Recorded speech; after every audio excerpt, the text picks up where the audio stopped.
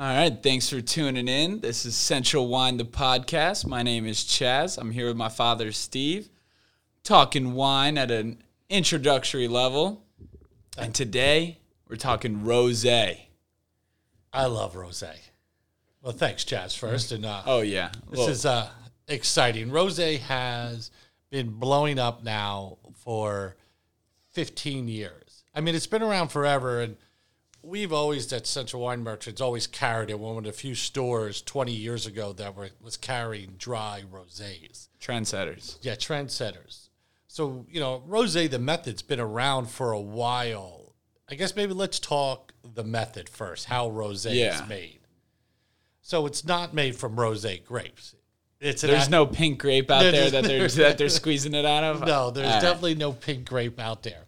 So basically there's 4 ways to make rosé wine. So the first one we've talked about a lot, you're taking a red grapes and you're allowing, when you're in the winemaking process, allowing skin contact, but only for a short amount of time.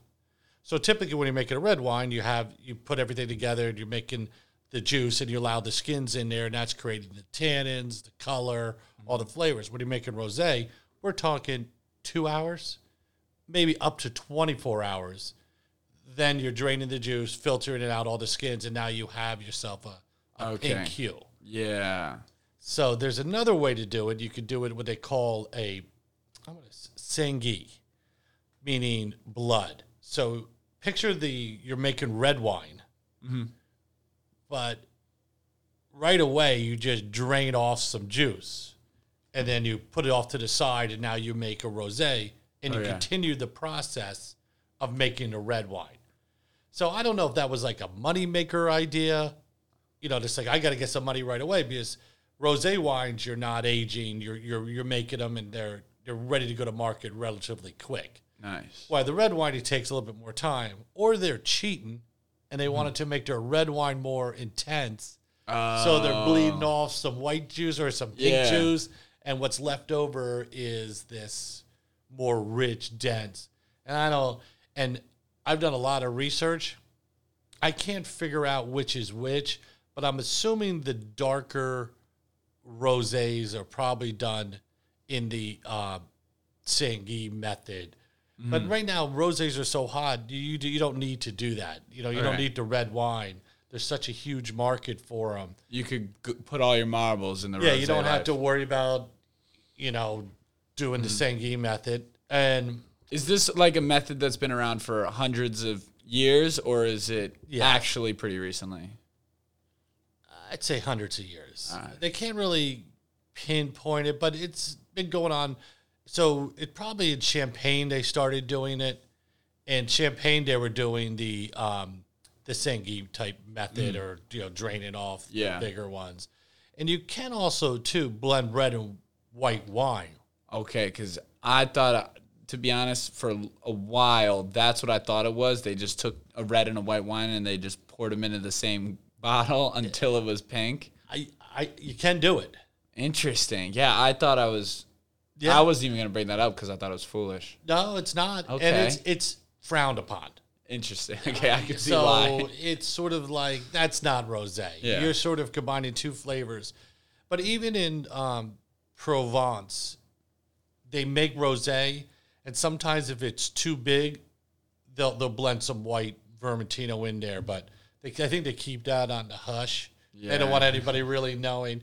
Champagne's a little bit different. Champagne, they do blend. Okay. So Champagne will blend.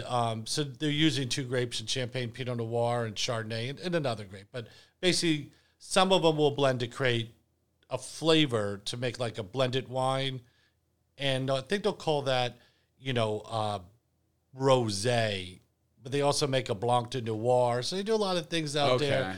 But the real good ones are making a rosé. They're creating it from the beginning. Yeah, that was their plan.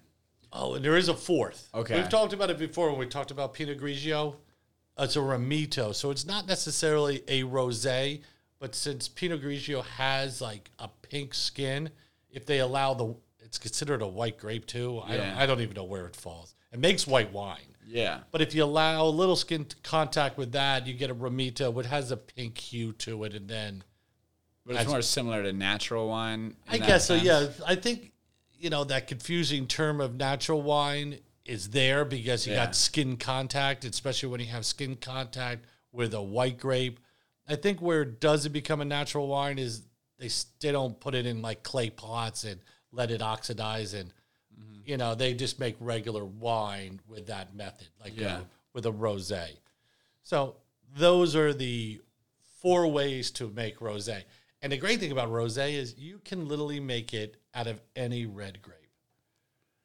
So, I mean, some are better. Across the board. Across the board. We have, like today, we got 2 of them here. So we have Hey Rosé from Australia. It's Argentina. Argentina. It's a Malbec. And, that's a big, rich grape, and you can just tell from the hue. And this is like the best. So this is not the best, but it's my favorite region, and it's sort of the benchmark of rosé is Provence. Southern France is where they own rosé. Provence in southern France. Yeah, so Provence is an area in southern France. I guess if you're looking at it, it's it's basically the French Riviera. Oh, nice. So you got Nice and all those places. You ever been there? Them drinking rosé on the streets. It's travelers used to come back and say, "I need rosé. I was just in France, and and they just drink it for lunch. It's their light wine, and they become the kings of it, and sort of everybody, is copying them. But I don't know if copy because everybody can make it. Yeah. So, if you look at this one, you got crazy different colors. That's what's fun about rosé too. Yeah, there's a spectrum to it. And if you ever don't like rosé, I say try 7 more. Yeah, they're really different. Yeah. It's one of the, I guess all wines like that, but I think rosé gets jammed into a category. Yeah. And it's still getting jammed in this category of being a sweet wine. Do you think of that when you think of rosé? I mean, you're a young wine drinker. Now you're new to the...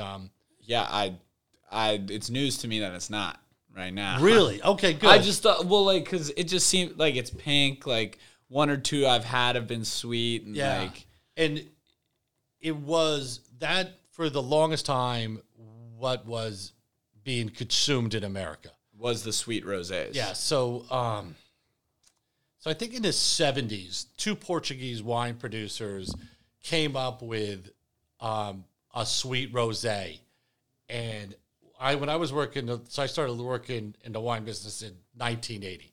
And we used to have floor stacks of these 2 wines. Lancers, which came in a ceramic bottle. Really? And Matus, which came in this, this circular bottle. Cool bottles. Yeah. But they were sweet or off-dry. No, they were sweet rosés. And, and they also made a white wine, but they were sweet wines. Mm-hmm.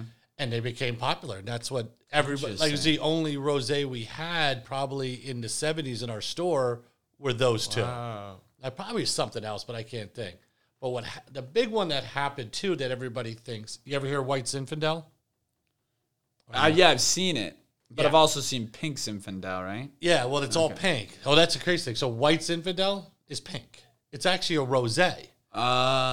Interesting. So Sutter Home, the owner there is Trincano. There was a shortage. White wine was blowing up in the late 70s, early 80s. And so there was a shortage of white grapes being grown. And we can fact check this, but this is the story I heard. No, you're my historian, so we're going off with everything you know. All right, that's it. That's what we're starting. That's our base. So they were running out of, they need to make white wine, but they didn't have white grapes. So we know, what we've been learning over these things, that inside the grape is white. Yeah. So they were making white wine out of red grapes with no skin contact whatsoever. Interesting. So but what was happening was there wasn't enough yeast to turn all the sugar into alcohol. Yeah. So these were unbalanced wines. And so Sutter Home guy said, well, let me just leave it. The skin's there for a couple weeks or a couple days or whatever it took. And holy cow. I mean, think by 1980, it just blew up. Really? And it was sweet. It was definitely sweet wine. Mm-hmm. And then other guys are out there calling stuff. So he didn't call it rosé. He called it like white Zinfandel, white wine made out of red grape. And there was another one I think called like the Eye of the Swan, but they all called them all like white Cabernet or white Zinfandel. Oh, yeah, they didn't even know that they could just run it down the middle. But it got to the point now, somebody comes in the store and asks for a Zinfandel, you had to ask, red or white. And it's just like wacky. Yeah. But right now, pretty much white Zinfandel, has a bad reputation. I think at one point it was a well-made wine. It was an off-dry, but it just got just box wines, everything. It just became this white Zin, sugary wine. Mm-hmm. Now rosé's coming in.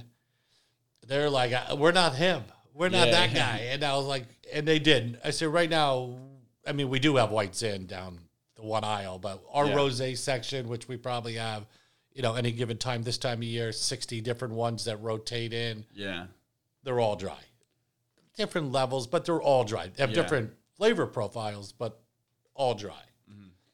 So that's why I thought I'd bring in two today to show the two different types. And I think what you're trying to look for in a rosé, you want fruit. So like different fruits that can pop out, strawberry, melon, grapefruit,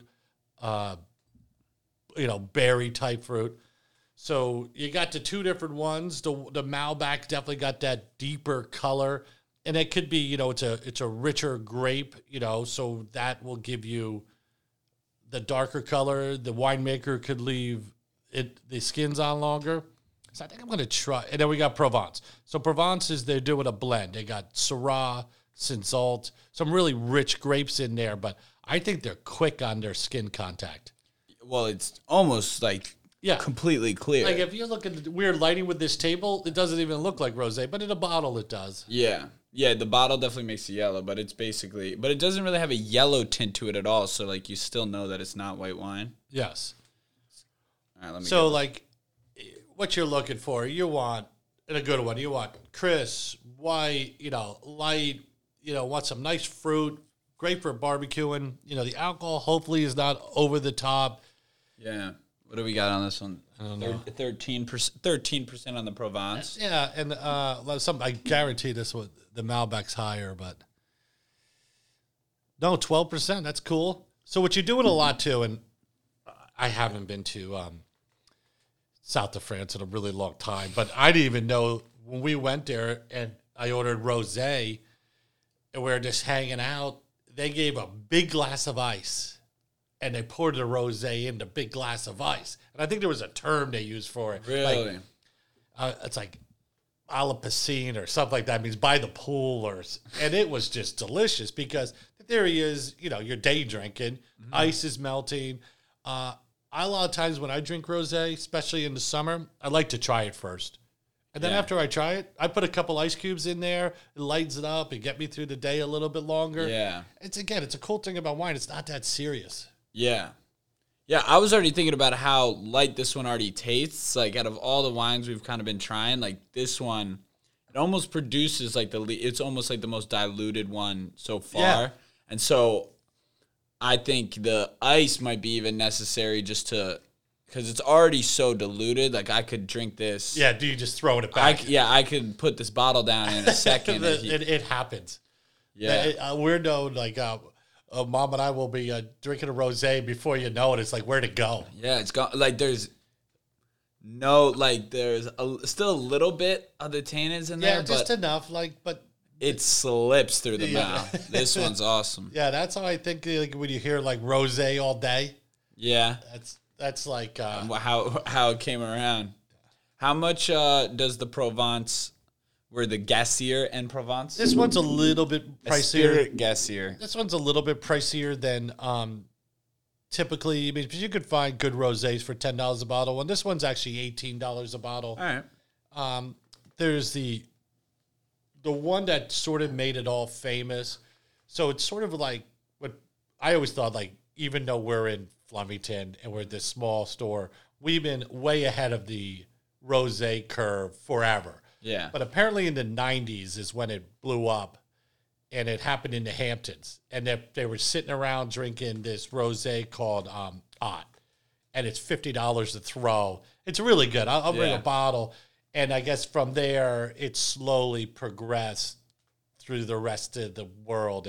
But Hampton is sort of where the Hamptons is where the rosé craze started. That's like 30 years ago, but I'd say it's been 15 to 20 and constantly getting bigger every year. Yeah, it definitely seemed like there was like, maybe it was like summer 2011. There was like one year in there where it really got a big trendy bounce. Yeah, and it's delicious. So it's not going away. Exactly. I like it too. For me, it is seasonal. Like it's I was going to ask that.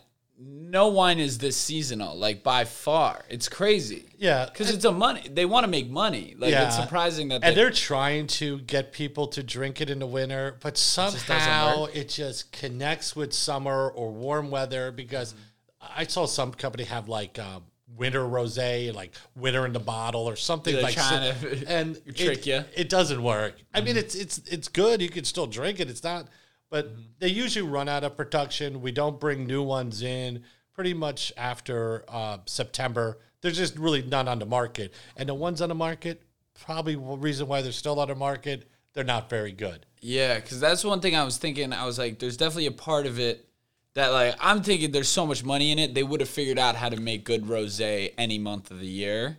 Yeah. But to a certain extent, like, if the money's just not even there, people really aren't throwing the check around. Well, here's the thing, too. Rosés don't age, and they're probably better the first year they're made. With always exceptions to some rules, especially from a region in southern France called, like, Bandol. They'll age them. There's a one in Spain that's ageable. They don't even actually release it till like 5 years after they make it. Lopez Heredia, and it's like this sought after. If you ever see it on a shelf, it just sells in a second. Ott, a lot of times is one vintage behind. Now you say it again. I do remember OTT. Yes. Yeah, I do remember seeing that. Down in Miami, probably. Oh no, just at the store. Or yeah, it's like 50. What's it? Like, it looks so weird on the shelf. Is this on this rosé shelf where everything's like $10 to $20, and then there's like 60. Let's go. Yeah, like, know your worth. Yeah, and Whispering Angel now, they're like the biggest producer. They're trying to make different levels. You see that in Miami a lot. Yeah. They're like $18.99. Yeah, but now they're making a Rock Angel, this Angel. So they're going up to trying to get $100 rosé on the market. Yeah. But you can thank the Hamptons. Yeah. And we're doing a Zoom with the Jesse Bon Jovi, and he created a product when he was in college or maybe he had the idea, and then he and his dad came up with, it was initially called Diving Into Hampton Water, and now it's just called Hampton Water, and they're just crushing it. So Hampton Water. And it's rosé? It's rosé. That's it's made in southern France. That's hilarious. And he's got a great producer making his wine, and they had the money behind it, and he was young and energetic, and he was probably hanging out in the Hamptons like, I got an idea. Yeah. And his buddies are like, no way, that's stupid. And he's like, no, I'm doing it. And then, I don't know, I'm interested to hear his story. So it's a fascinating name. He'll be on our, we'll be hooking him up with one Wednesday in June. Okay. So it should be right fun. Smack dab in the middle of summer. Yeah, right. I think it's a kickoff. I try to get it early. So I'm going to call it like Rosé Kickoff. And even though I've been drinking it by that point for like 2 months. Yeah. So now we got the Malbec. The Hay Rosé, it's called. A lot of times it's cool too. The producers like have a little fun with their labels, to keep it. And this one's cool. It's got like a superhero. Yeah. And this was great last year. That's why we brought it back in again. Looks a little deeper in color than last year's, but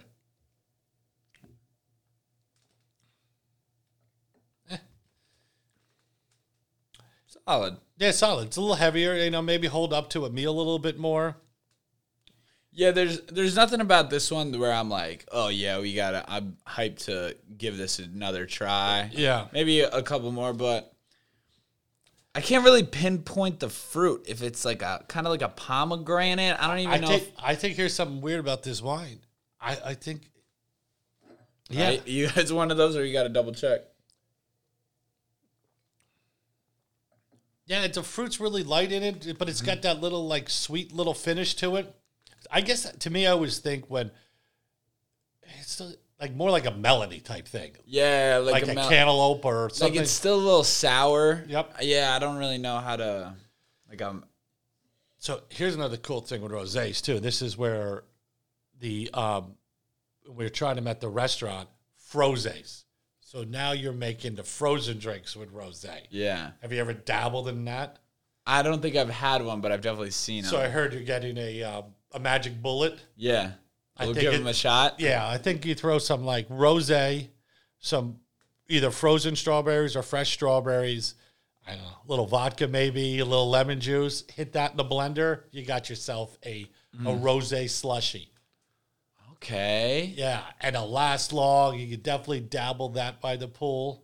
All right. So that's another cool. See, it's like versatile. They have some fun. Yeah. Being able to, I would never think about putting a Malbec in a smoothie blender. Yeah. You know what I mean? Yes.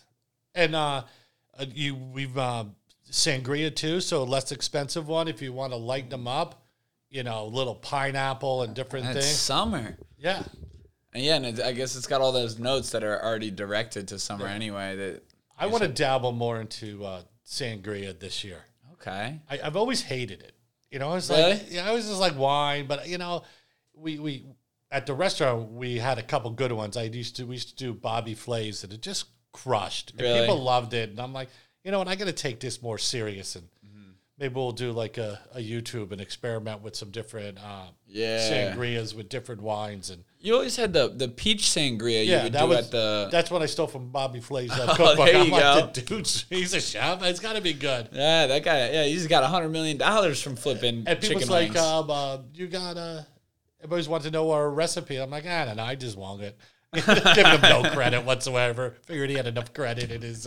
He's an Iron Chef. Yeah, I see him on TV. And I changed it a little bit. He used like white peach puree. He actually took the white peaches and pureed them. I found a peach mix. I thought you were about to actually have your own take, not just a cheaper version. Yeah, we cheaped it up nicely. Mm-hmm.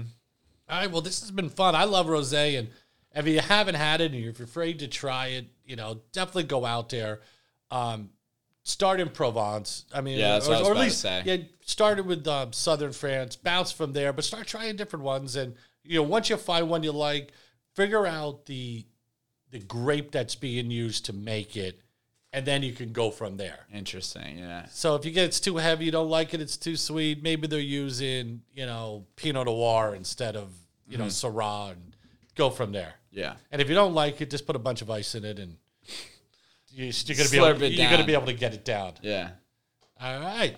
That's my history of rosé. Let's go.